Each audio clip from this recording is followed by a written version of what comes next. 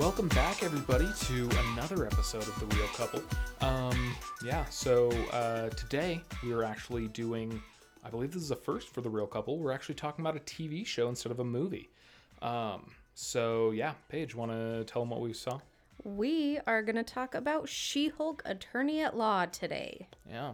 Or depending on the episode, you've got She-Hulk Attorney for Hire. She-Hulk, was there like... Just Jen? Yeah. Or something?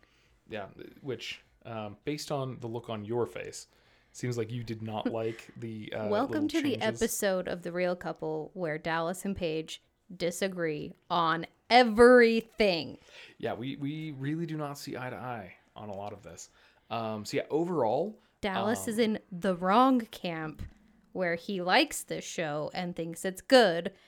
I am in the correct camp where I think it sucks. Hot damn.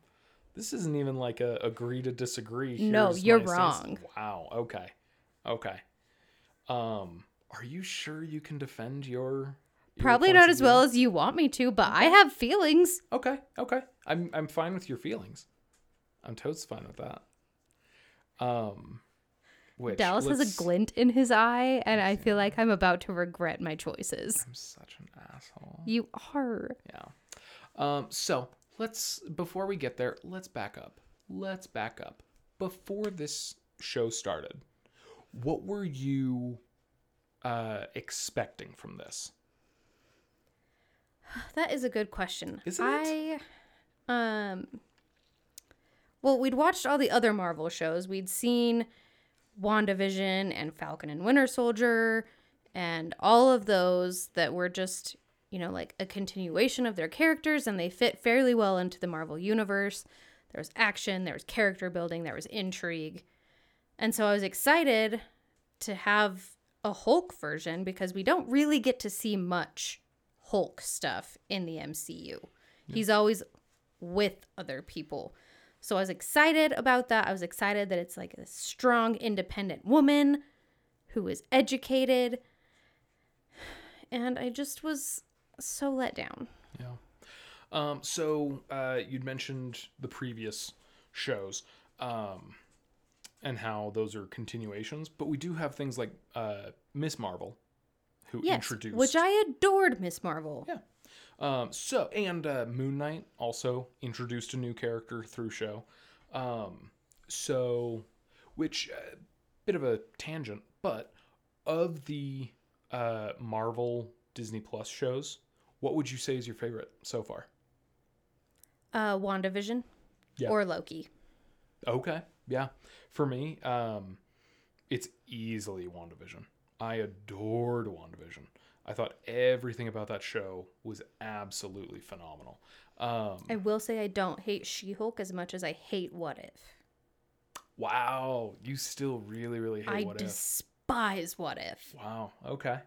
Do you hate every episode of What If? Are there any episodes that you do enjoy? Because with What If, I feel like with the other shows, even if there's like a great episode here or there, it's still serving a greater story that if the greater story sucks, one good episode here or there isn't going to save it.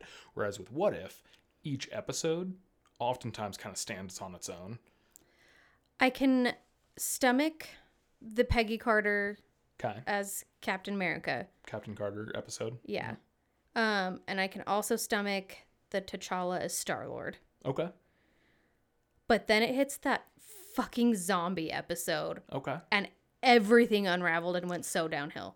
I could not handle anything after zombies. How'd you feel about like Doctor Strange trying to save? No. Okay. So were you like really annoyed when Doctor Strange Multiverse of Madness referenced characters from? Yes, because I was hoping that they could just decanonize all of What If and just move on from that disaster. Wow, because What If, like the whole point of What If is that it's, up until Multiverse of Madness, that's the point of it, is the fact that it's pretty much all non-canon. Yeah, and it never should have been done. Wow. Okay. I have some spicy feelings about things today. You do. Damn. So, yeah, getting back into She-Hulk, you were expecting a show with a strong, independent woman who don't need no man and is highly educated. And um, yeah, so how did you feel about um, how did you feel about Tatiana Maslany's portrayal of Jennifer Walters? I don't like her. No? No. Wow. Like you never found her fun to watch or anything? No. Damn. Yeah, But I don't know that it was her fault. I think she Okay. was handed a shitty script. Yeah, I thought regardless of her regardless of the quality of the script, I thought she did an outstanding job with portraying the character written for her. I thought the first episode showed promise. Okay. And I was excited because I was like, oh, this is different. This is a little quirky, not like all the other Marvel things. And then it just went so fast downhill that like I cannot handle her breaking of the fourth wall. In every episode. It's so obnoxious. Wow. And then in the final episode when she like breaks through the Disney Plus menu. Big spoilers. Yeah. If you haven't big seen spoilers. it. Yeah. And then like goes and finds the robot and is like, rewrite my ending. And then they do, and it's shit. Because nothing happens. This is supposed to be a superhero movie or show, and there's no ending. Yeah. Like, she didn't even get to, like, live out the ending that she wrote. She just walks back into her story, and everything's already done. Yeah. Which, that was something that the more I sat with it, the more I kind of dug it. Like, she spends the entire series with everyone around her saying, like, oh, you're a Hulk now. So you're going to fight crime like a Hulk. And every time something goes wrong, you're going to punch it because you're a Hulk. And that's what Hulks do. And you're going to make problems go away by beating them into submission. She's like, that's not ever what I've wanted out of life. That's not what I've wanted out of my career. That's not, she went into law because in order to solve problems, she wants to outthink it, not out defeat it. And so, but that doesn't make for good TV. Not for you. But yeah, so I am an educated woman, and I think it's shit. Okay. Well, I am an uneducated man who has thought about this quite a bit, extensively, one might say. But yeah, so she doesn't want to be a Hulk. She doesn't want to be that character. And so the fact that in the end, she gets so fed up with the relentless expectation that she will be a Hulk that she straight up breaks not just the fourth wall, but the entire continuity, breaks out of it, walks away, and demands that they give her the ending that she would want to see happen. And because she doesn't want action in her life, she straight up tells the creators, take all the action out of the third act of this. That guy, it's ridiculous where we're taking his story just for a cheap fight scene. So take the powers away from that guy and instead just arrest him. No one's going to fight him. He's just going to get arrested. Like, that was so Jennifer Walters. Like, the more I thought about it, the more it was like, that's exact. If she had the ability to break out and go talk to the Disney higher ups and stuff and demand things, that's exactly what she would have demanded. So I loved that. And one thing that it was pointed out to me early on in the show, but something that hasn't really been working for me with the Marvel shows outside of WandaVision, they don't play like TV shows. And so taking these stories and assigning them to the medium of weekly TV episodes isn't working because they don't play out episodically. They play out as 1/6 of an overall story. And I really liked that with this, there was an overarching story that was being progressed each week, but each week at the same time, they mainly focused on usually one legal trial, or if it wasn't one legal trial, that was kind of another point of the episode, is that she's not going to be in the courtroom this week. Instead, she's going to a wedding, or instead, she's going to Abomination's retreat, or she's. But nothing happens. Things happen. Like, Plenty what of is things this, happen. Seinfeld? Like, Wow. a TV show about nothing. That's She-Hulk. Like, Damn. Yeah. it's so boring. There's no, like, I don't give a shit about Jennifer Walters. Wow. Yeah, I loved Jennifer Walters. I loved her quirkiness, her attitude. I'm almost rooting for Emil Blonsky because at least you get to see the Abomination. Yeah, and Emil Blonsky is a great guy to root for because he's so good at heart now.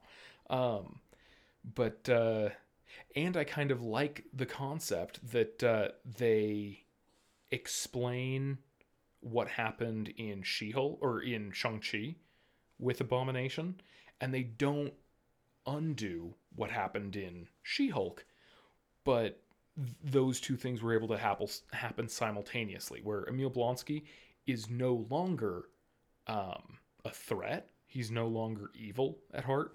However, this guy Wong came out of nowhere and pretty much said, hey, I need a big favor. In order to prove myself as Sorcerer Supreme, I need to fight a very powerful foe in a cage match. And so Emil Blonsky, because he's such a good person, said, oh, you need to test yourself? Well then, yeah, out of the kindness of my heart, I will fight you to the best of my abilities and hold nothing back. And if you win, you will prove to them that you're worthy.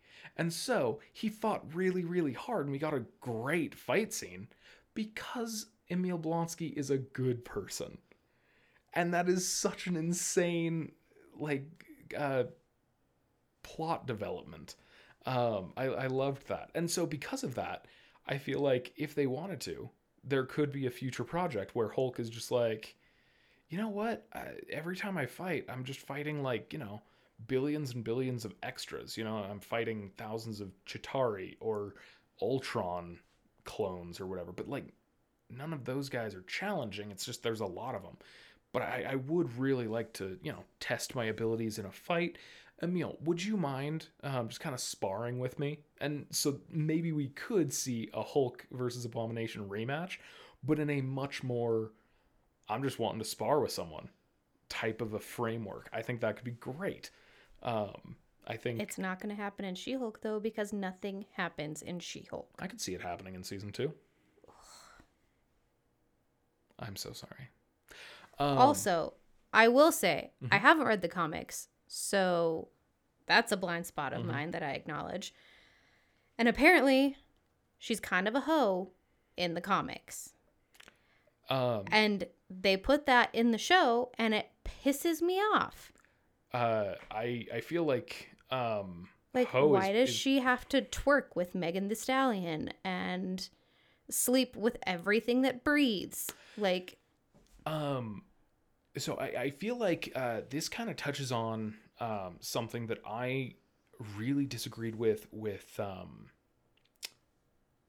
Birds of Prey, or the Fantabulous Emancipation of One Harley Quinn. I hate that movie so much. But a lot of people defended it because Harley Quinn was very sexualized in the Suicide Squad, the original movie. And then she's sexual in Birds of Prey. However, you can tell every time she's sexual, she's doing it on her terms, and she's able to sort of be herself without ever feeling like she's doing it in order to impress a man. And I was like, okay, I can see that. At the end of the day, though, you're still making a garbage quality movie. With this, the twerking with Megan Thee Stallion, the hooking up with people on dating apps and stuff like that. That all seemed very much like Jennifer Walters was, or She-Hulk, Jennifer Walters, whoever is kind of at the helm. Where I feel like with this, Jennifer Walters and She-Hulk are much more the same character than Bruce Banner and the Hulk ever were. But I feel like, yeah, whenever she is able to sort of show off her own sexuality, she's doing it on her own terms. And so it is much more respectable, or for me, easy to digest, much more palatable, because, yeah, it never felt like they were making her, quote unquote, slutty, or any of that just to write a sexy character. It was like, no, sometimes, there are women out there who just like this lifestyle, and that's fine, and there's nothing wrong with that. So yeah, I really enjoyed those sort of things. Sorry, let me rephrase. The more I learned about the character, the more I grew to enjoy when that happened in the show, because it didn't, suddenly it felt not like Marvel's taking a wildly different approach to this new character, but instead, that's how she was in the comics. So why would they write her differently in the show if they're writing a show of that character? I just don't agree. Like, with what the part? episode when with the she fact that gets ghosted after she sleeps with that guy, and then spends the whole episode just like checking her phone and freaking out when she has to go help a client and she can't get a text message from a guy, and like, it's just so annoying. Like, you don't have to be like that. Like, you can show dating and enjoying dating without making her look ridiculous. Interesting. I just feel like she would not be this lost puppy. Okay. Like, if she's put all of this work in to becoming a successful lawyer and to setting her life up for success, she would not focus so much on like the dating aspect and finding validation from men, whether in Jennifer or She-Hulk form. And that seems to be what the entire show is centered around. Okay. Yeah, and so, like you mentioned, where you haven't read the comics, I haven't read almost any She-Hulk comics, but about halfway through this show or something like that, I did take the time to read probably 3, 4, maybe 5 issues of just a She-Hulk series that I believe started back in like 2016, something like that. So fairly recent, fairly current on this character's story. But yeah, similar to what you were saying, she dates like a lot in just those few issues that I read.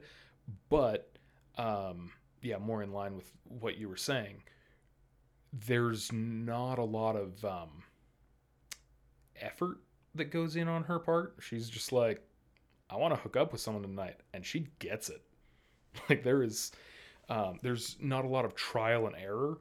It's just trial and success for She-Hulk. Like, people. That's not how the show is, though. Yeah, and I would be interested because yeah, she does hook up with Matt Murdock, and so don't even get me started on that. Why wouldn't I get you started?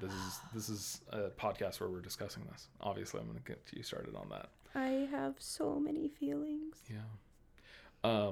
Which, that's another thing. Like, I haven't read nearly enough Daredevil stories, considering how much I love that character.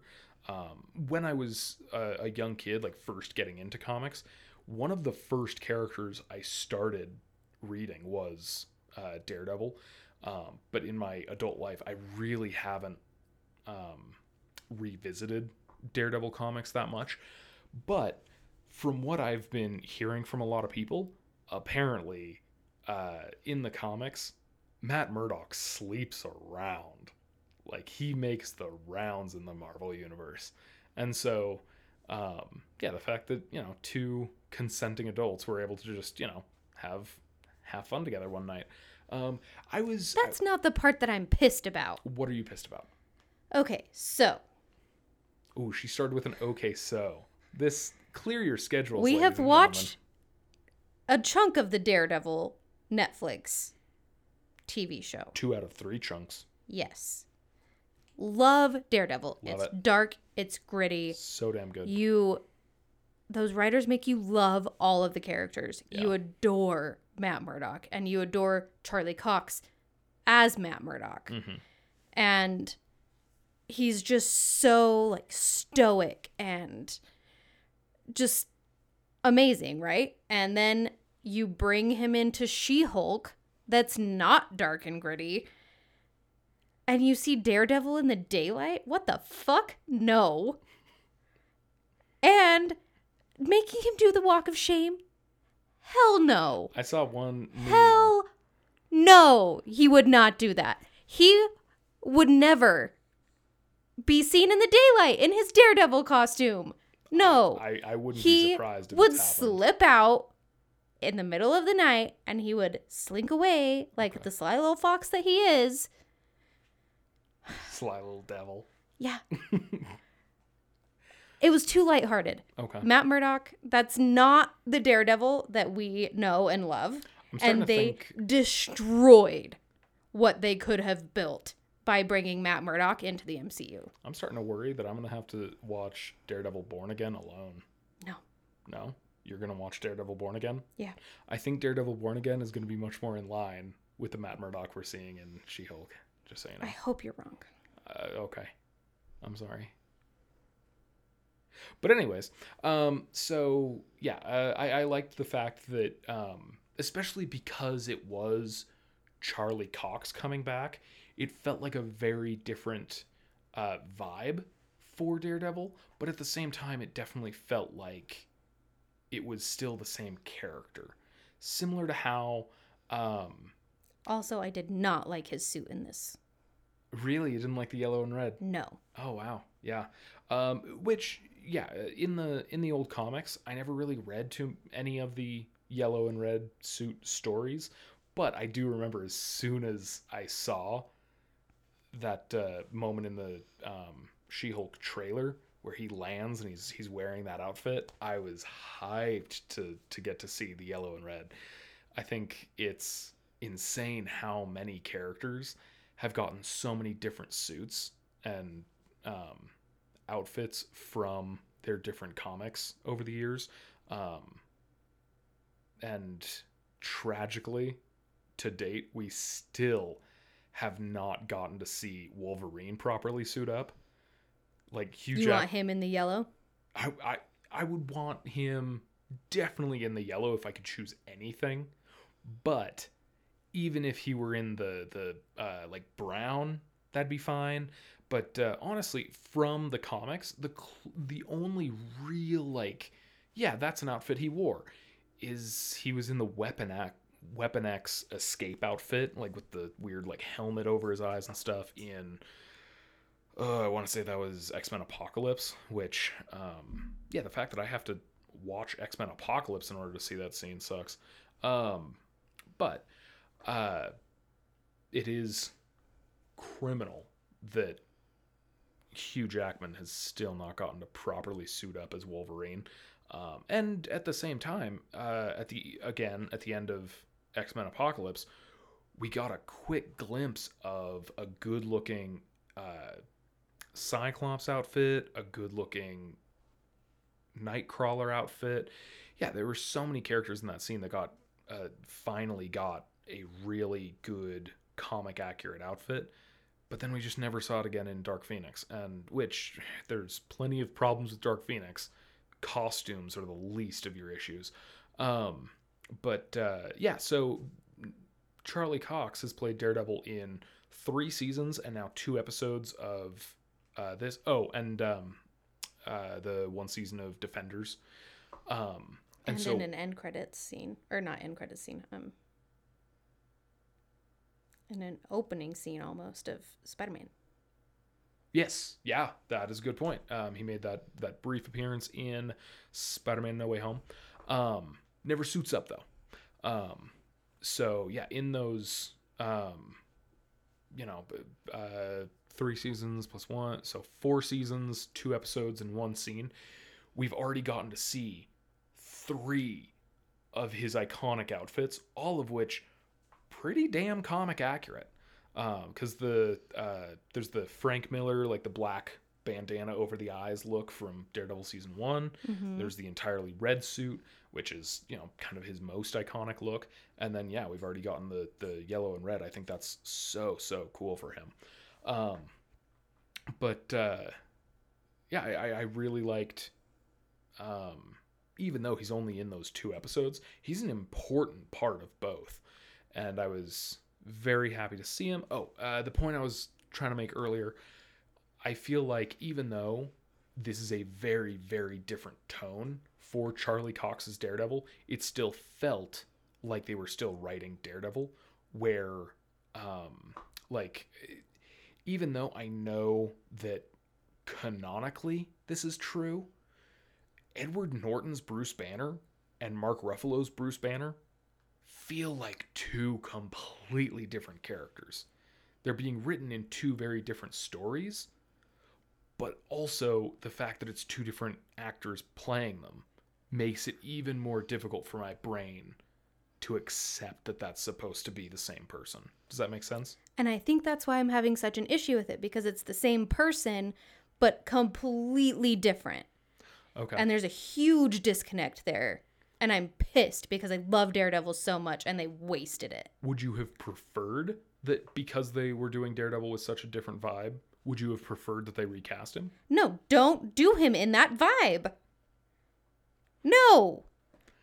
So I do see what you're saying, but if the Marvel Cinematic Universe overall is a much more comedic place, a much more lighthearted then place, don't bring Daredevil in. You don't want to see Daredevil incorporated into the MCU. If you can't do it right, don't do it. Leave it alone. Wow.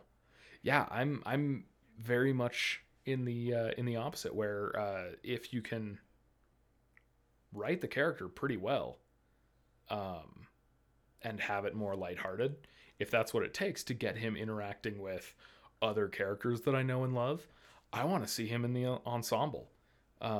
He doesn't have to be a lone wolf, and I'd really like to see if you can do that same type of thing with Jessica Jones. I think there's a lot of great humor between Jessica Jones and Matt Murdock, especially in Defender. Well, as of now, all that I've seen of the Netflix series, Matt Murdock and Jessica Jones have only ever interacted in Defenders. But yeah, I think their chemistry is really great. It's very fun. But it is always in a very dark and gritty setting. And I would be interested to see Jessica Jones brought into the MCU, where people are worrying about these big, colorful characters and threats and things like that. And Jessica Jones just kind of gets to roll her eyes. And even if you write her as sort of like the, almost like the to say emo character makes it sound not quite what I want, but almost like writing Raven in the original Teen Titans series, where people will be like, oh, let's go get pizza and stuff like that. And Raven is just like, you people are all so immature.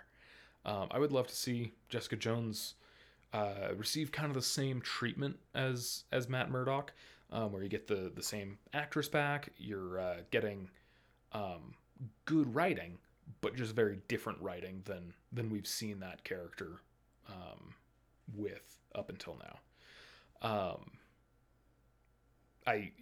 And then on the flip side, once you incorporate Danny Rand, write him differently.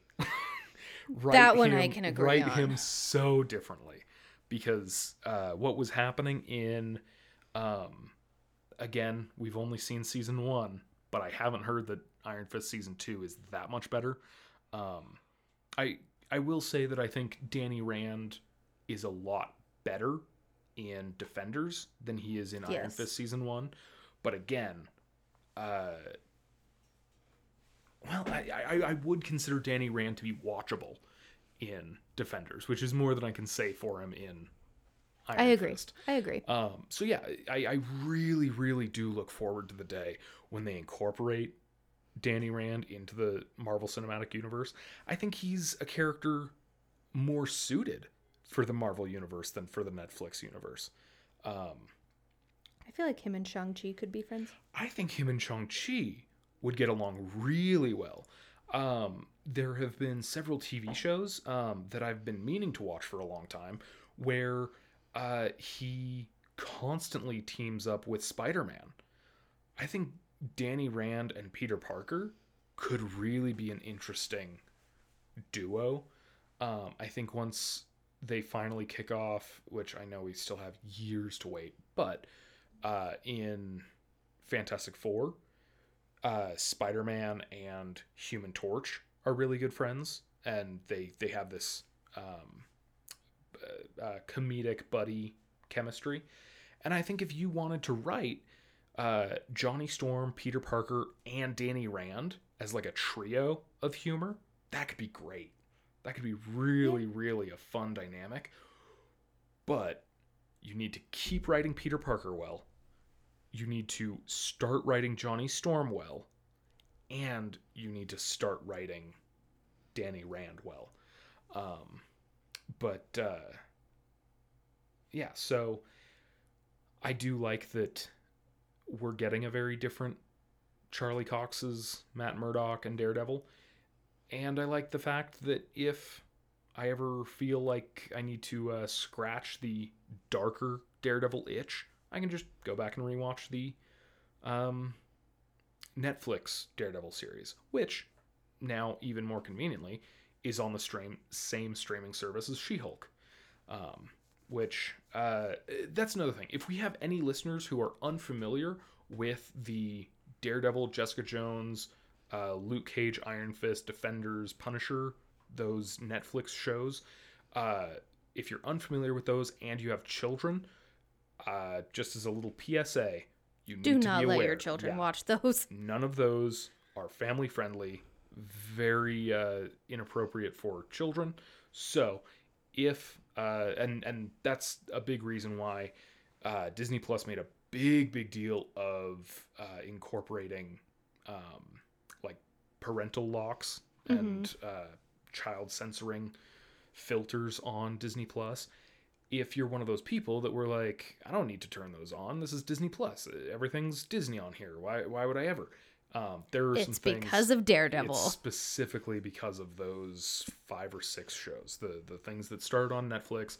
Netflix lost the rights to them, and so they were moved over to Disney Plus, but they originally aired on Netflix. If you're unaware of those, if there's any chance that your children could stumble upon those, be aware. But if you're an adult, you should definitely stumble upon those. If you're an adult, and if you have a strong stomach, because even I was surprised by how far Netflix pushed it with some of the gore. Oh yeah. Those were very, very intense and so relentlessly good. And I'm not saying they weren't good. I'm not saying that I prefer this new Daredevil to the old one. I do think that the old one is better. However, if writing Matt Murdock in a new and different way is what is necessary in order to have him play with the rest of the group, I really want to see him play with the rest of the group. I want to see him stand shoulder to shoulder with the rest of the Avengers. But not doing a walk of shame. I saw a meme a couple days ago that just said, that ain't no walk of shame. That's a stride of pride. Which, yeah, the way he's walking, there's no shame in his step. He's like, that was a fun night. I have no regrets. Neither does she. Yeah, boy. And I dug that.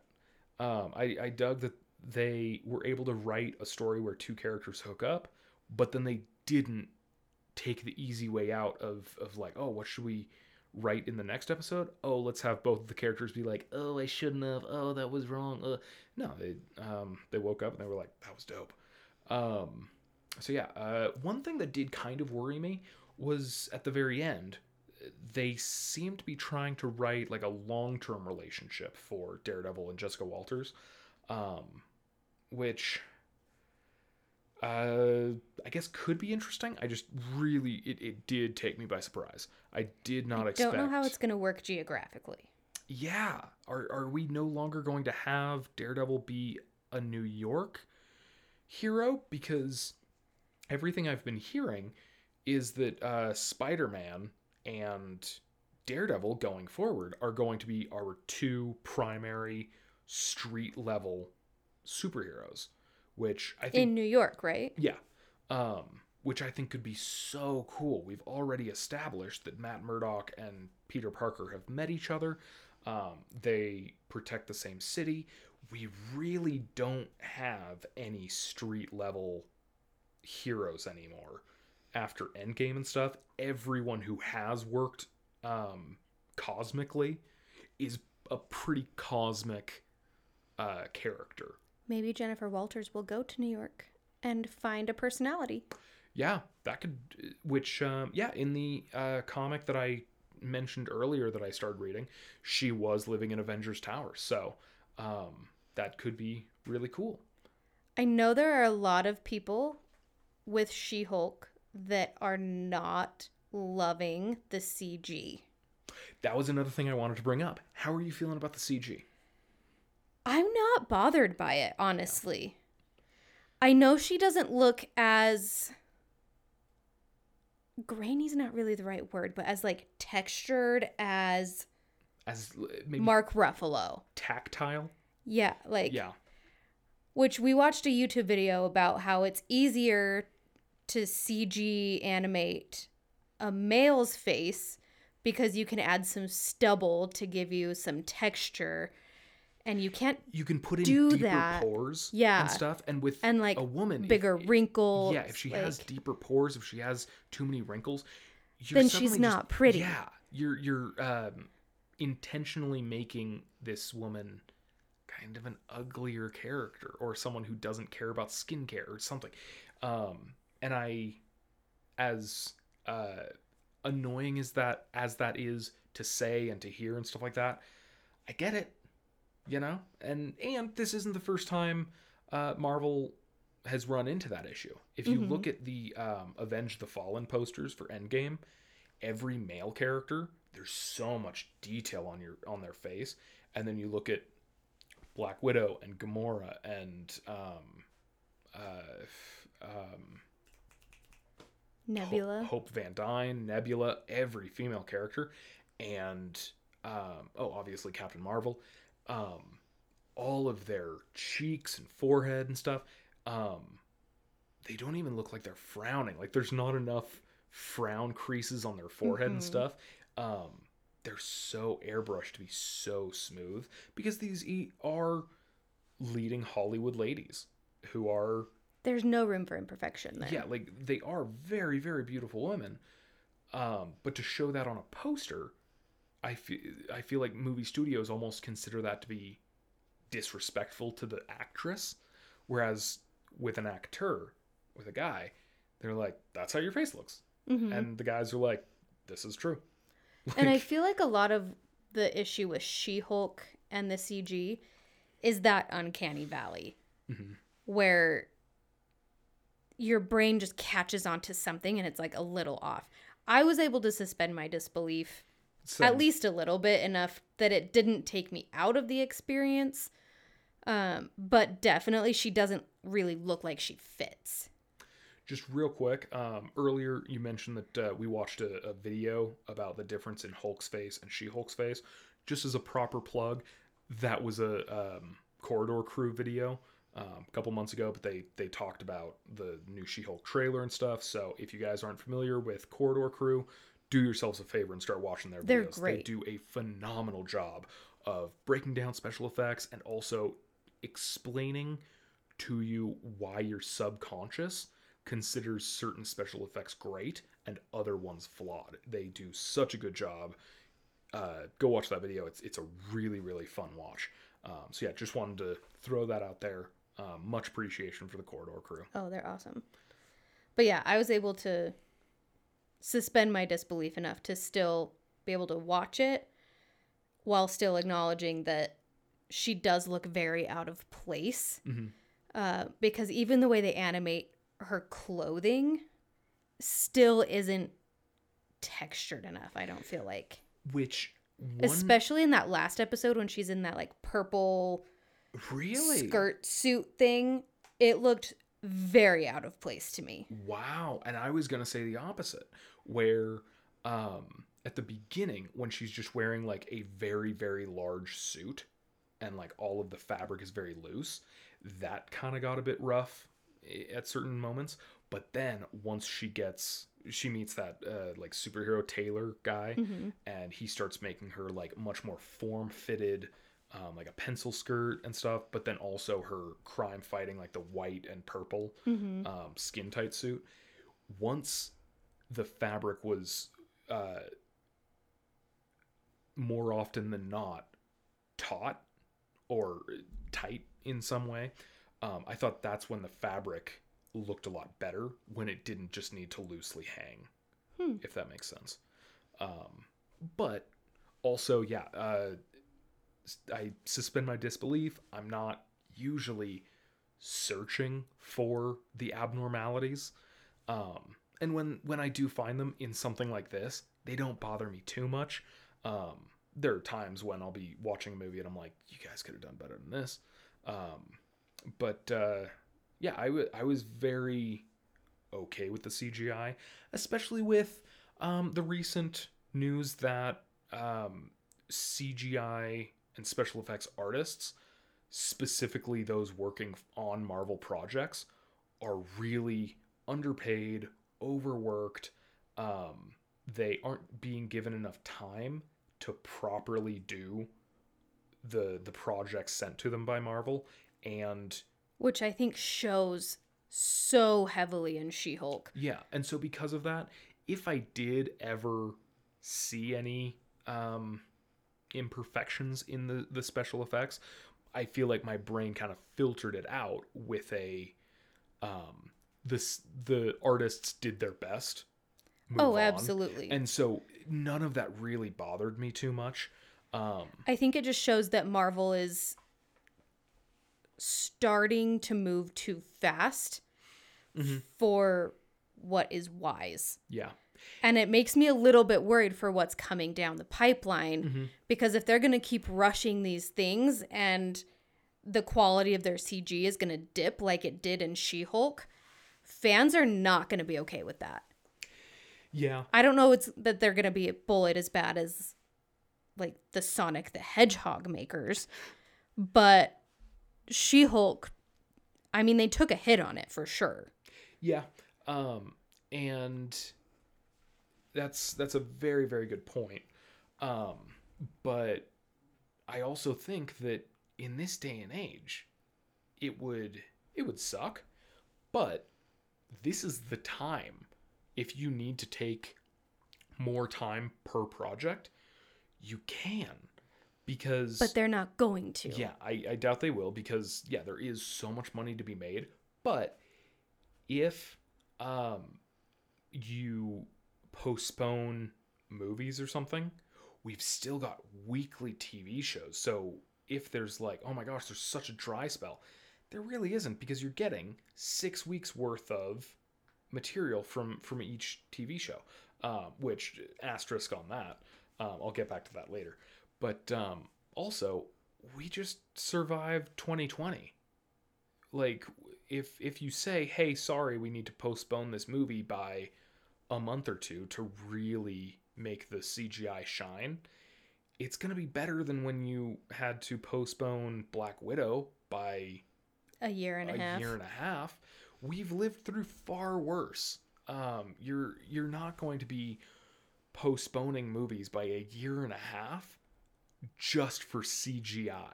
You know? And so my worry is that this is going to be the decline in Marvel fandom. Yeah. I think a lot of people with She-Hulk specifically, jumped off that bandwagon. Yeah, which I really... It's so funny to me how long there were people who complained that each new thing coming out of Marvel was so cookie cutter and similar.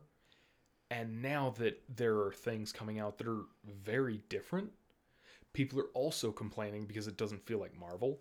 And I get the fact that there is a happy medium, there's a good middle ground, and maybe they're not hitting it right now. But we honestly probably should give this its own episode. But then you have things like Werewolf by Night, which is very different from Marvel. Both of us loved that. Oh, yeah. And it really, really hits that horror, that classic horror vibe.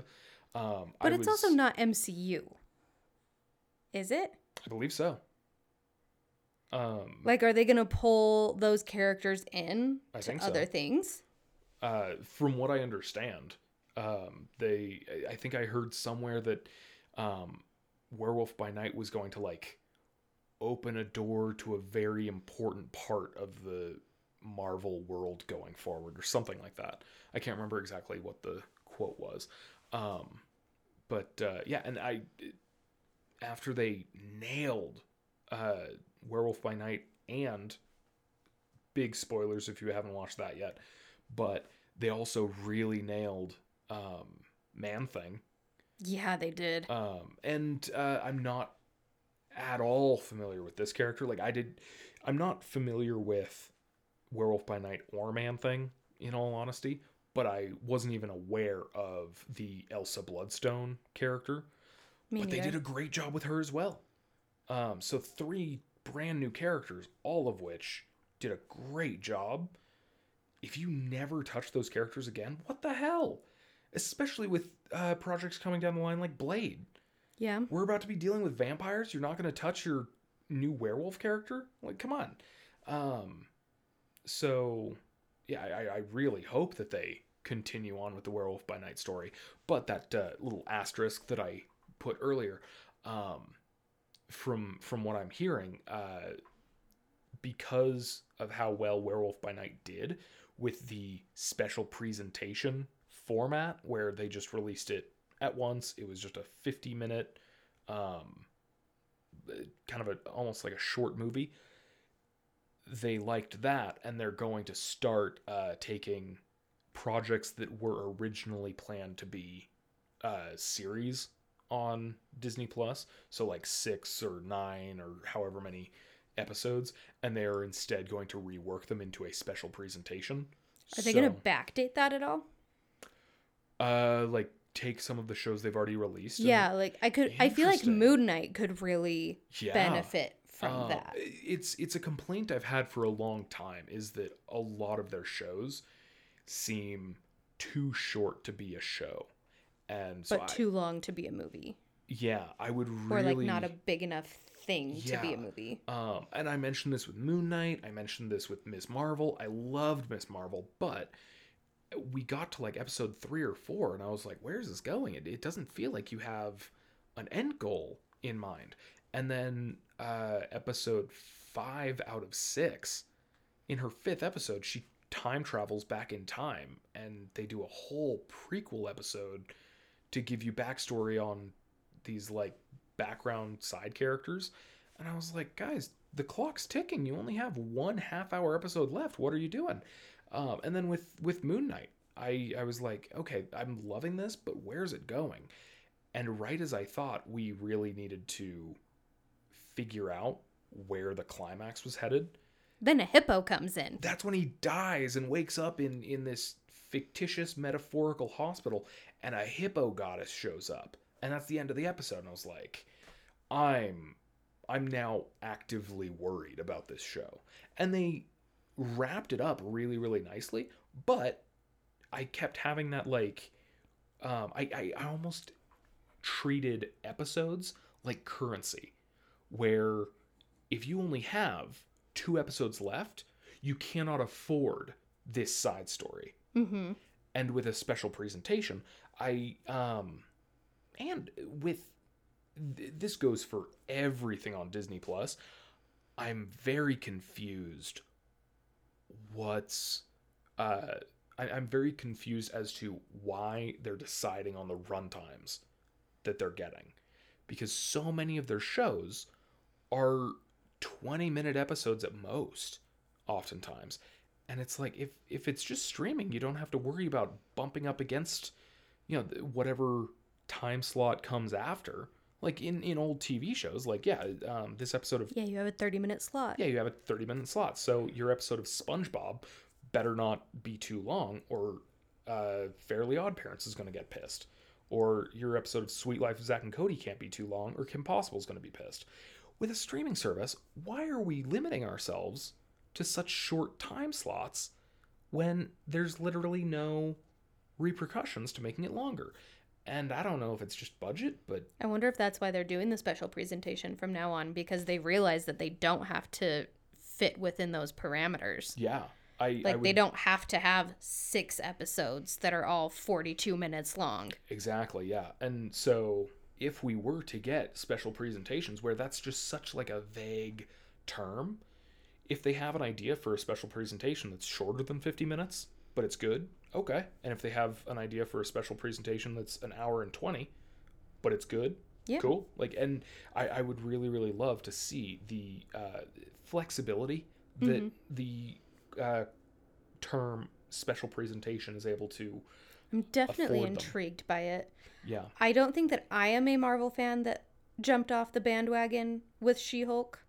I know that there are a lot of more like passive Marvel fans. I think if I wasn't married to you, maybe I would have been one of those. But I think you're keeping me very solidly on that bandwagon. So we're going to ride this train to the end. I'm never leaving. Like, honestly, I grew up through the Star Wars prequels. I've now lived through the Marvel sequels, or the Star Wars sequels.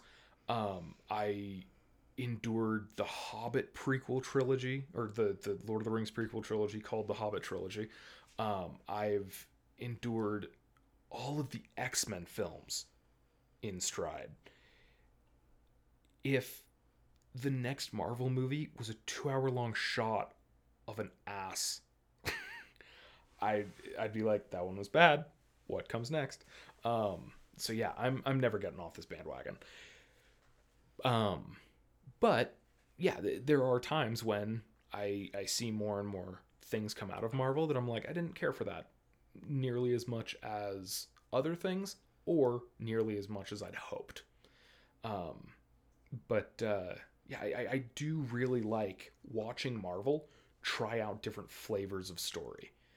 And I recognize that at this point, it is getting closer to where I feel like too many of their projects aim for comedy as their, like, how should this feel? It should feel comedic. I feel like too many of them do that.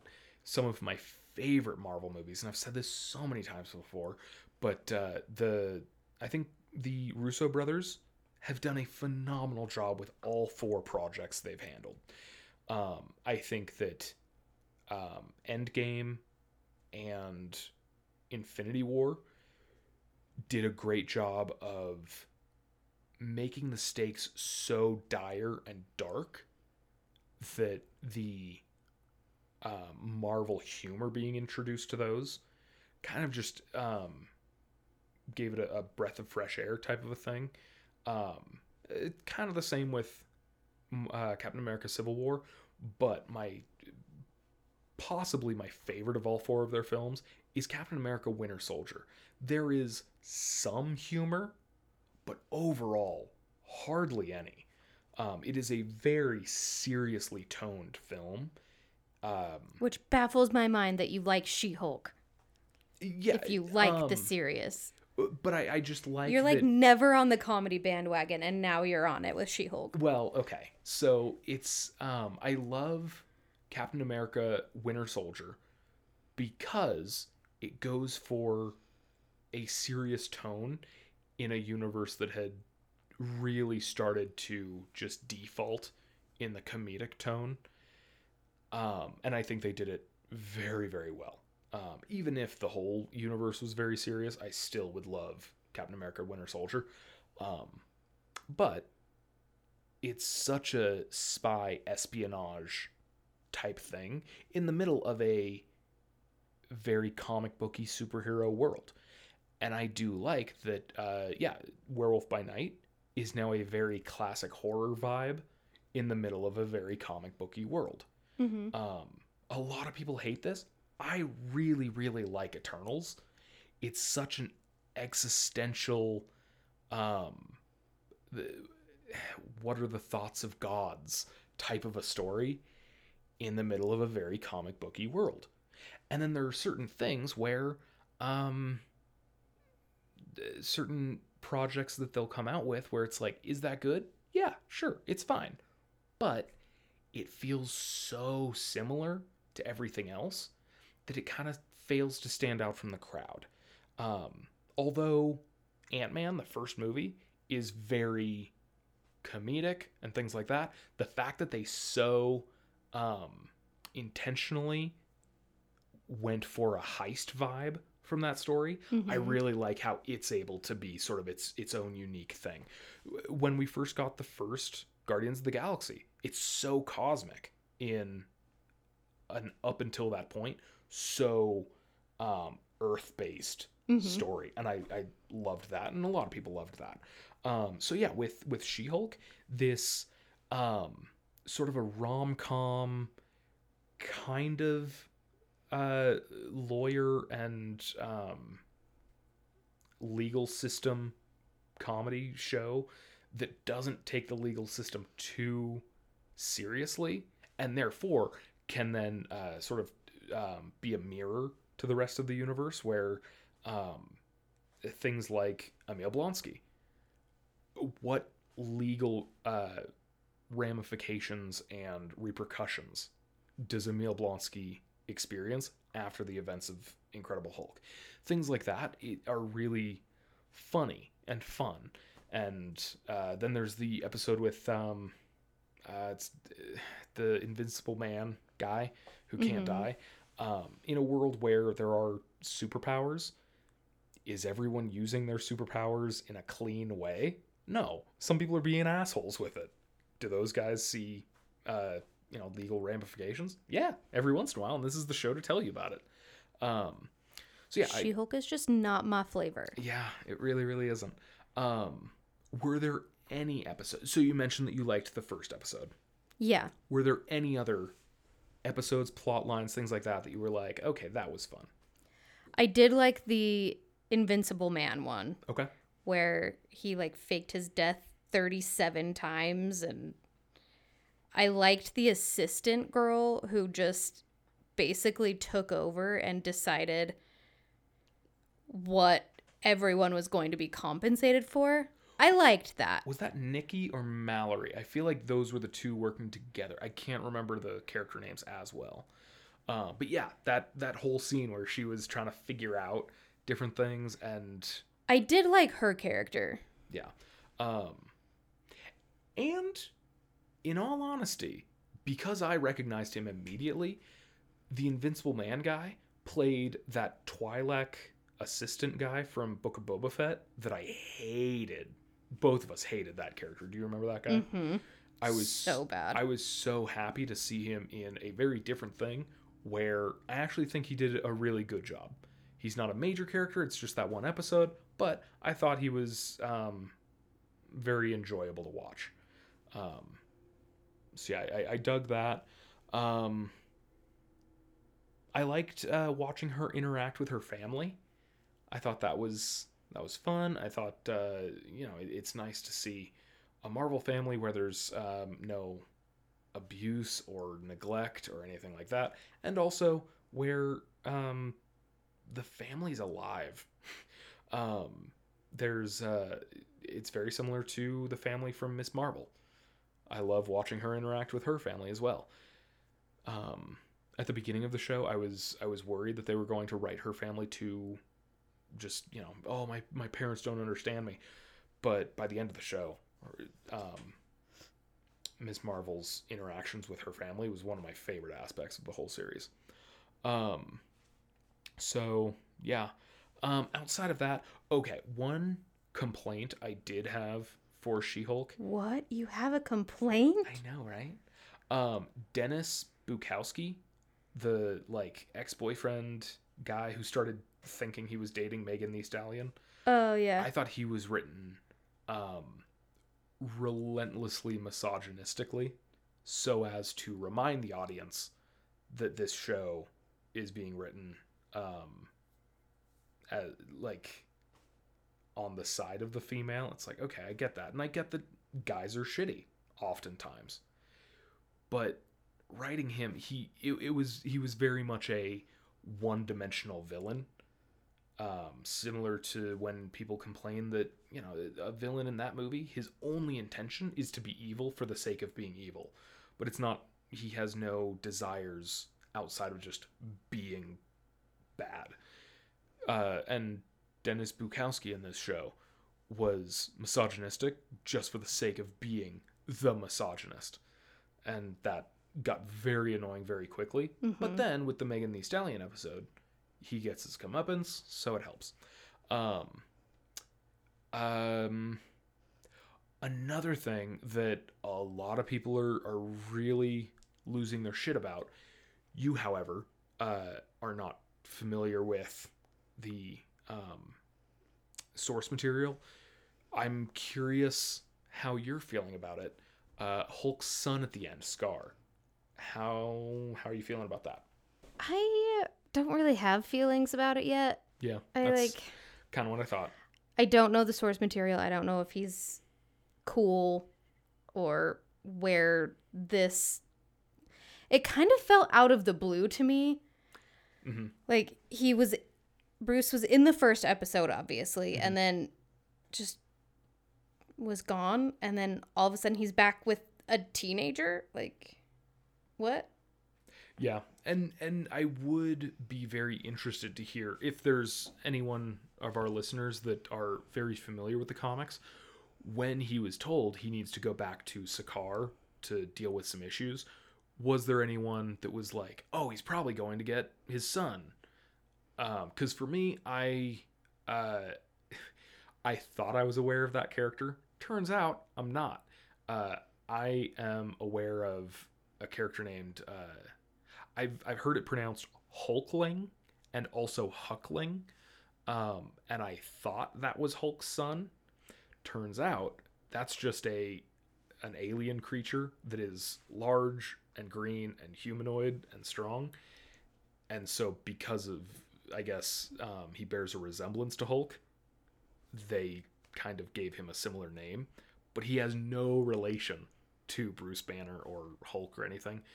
So when Scar showed up in She-Hulk, I figured that was that character, and it was not.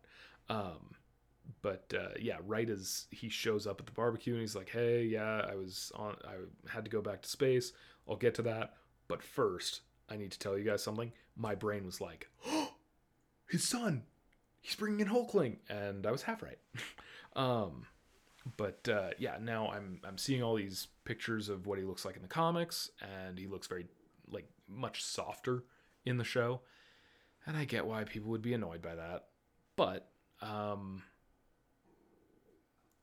I would be interested to see in the upcoming projects that incorporate Hulk and She-Hulk and Scar, and in Thunderbolts, they've just tragically had to recast Thunderbolt Ross, but it's going to be Harrison Ford. Is he gonna Hulk out and become Red Hulk? In the future, as we're getting more and more of these Hulk-based characters, are we going to see truly ferocious and violent Hulk fights like we did in Edward Norton's Incredible Hulk? Because I think that is something that more and more people are wanting more and more often. Mm-hmm. And so when we have things like Thor Ragnarok, oh, we're going to get a great Hulk fight between Hulk and Thor. And it's a decent fight, but one of the two characters in that fight really isn't trying to fight to the death.